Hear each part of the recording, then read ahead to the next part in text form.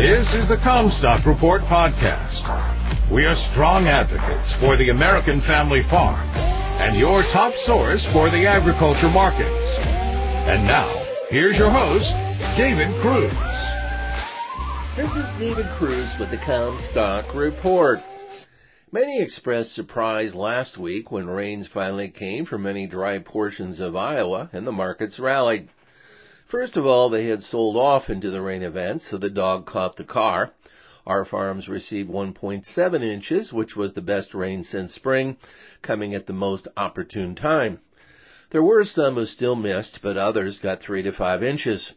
Our 1.7 inches is a week's worth of water at this point, but will allow our corn to pollinate, which was in doubt without it. My yield will not be zero, although I have no idea what it will be. Previous stress during one of the most adverse Junes on record will have trimmed ear size and kernel roll count. Our corn is not as good of condition as last year at this time, when I believe that we still had near full yield potential. Last year, that is when it stopped raining and subsoil moisture reserves had become exhausted, and we got to watch the corn literally die before our eyes, with an aborted fill resulting. The yield loss was substantive. We are at the same period now, again with no subsoil moisture dependent on rain. There is little of substance in the forecast. The recent rain bought us a week and will allow pollination of most corn here. I've not focused as closely on soybean agronomics because the crop is made in August. Soybean development was retarded by the drought, but they can sit and wait. They need a little drought stress to get motivated, and then if you give them a drink, they can surprise you with yield. The recent rains here caused a surge in soybean growth, and they look the best that they have all season. I doubt that the early drought had any significant impact on our soybean yield potential here in northwest Iowa, which will be mostly determined by how much rain we get in the next several weeks. Though soybeans use a little less water than corn, I expect to have no subsoil moisture reserve either. This crop will be made, or not, in August. In many ways, our soybean crop may be in better shape at this point than soybeans in wet areas of the eastern Corn Belt. This was a record early planted soybean crop here. Our office in northeast Missouri tells us that they replanted soybeans due to flooding there, and that second crop is gone too. They will not replant again a third time, as it will only help the crop insurance company.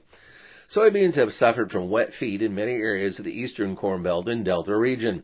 While our soybeans have survived to this point, there are soybeans in the Dakotas that didn't get to drink in time, and now they are going to be baked again with another round of heat. There are many crops in the Dakotas that, like Canada, are in the drought of the century.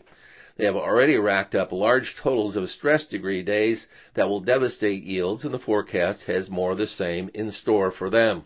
As I count stress degree days above 86 degrees, based on the forecast for the next 10 days, Fargo, North Dakota is forecast to rack up 83 more stress degree days. They passed the 140 stress degree day threshold for yield loss a long time ago, and most SDDs are often accumulated in August.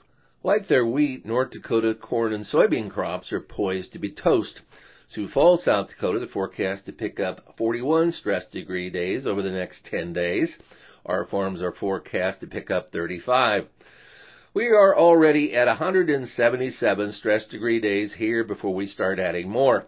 Heat will quickly put crops back under visible stress, and we learned from last year's experience how it goes when crops run out of water in late July. I took a trip to Fort Dodge to pick up grandkids Sunday, and after the recent rain event, the crops look the best here they have all season. We all know that they are not made yet. Heat will hurt. Monday afternoon crop condition ratings will likely deflate from here on out. It is extremely difficult to imagine corn and soybean yields averaging the trend line 179.5 and 50.8, where USDA pegged them to start the balance sheet from. I do not see the average being a record yield. That is where the demand side of this year's bull market equation kicks in. USDA, in my opinion, has understated demand consumption and is using overstated production estimates. Carryovers are thusly inflated. As a general statement, neither they nor the market is responding to forecasts, and instead these fundamentals will have to be realized before the market truly responds. We think that USDA is short on feed consumption, shorter on the ethanol crops, and way short on the corn-soybean forecast. These expectations will have to be realized before USDA gets the numbers right. You've been listening to the Comstock Report. For more information and marketing opportunities, contact us at Comstock.com or call 712-227-1110. For a more complete version of the Comstock Report with hedging strategies and trade recommendations, subscribe on our website at Comstock.com or reach out to one of our risk management specialists about how we can help you protect your profits.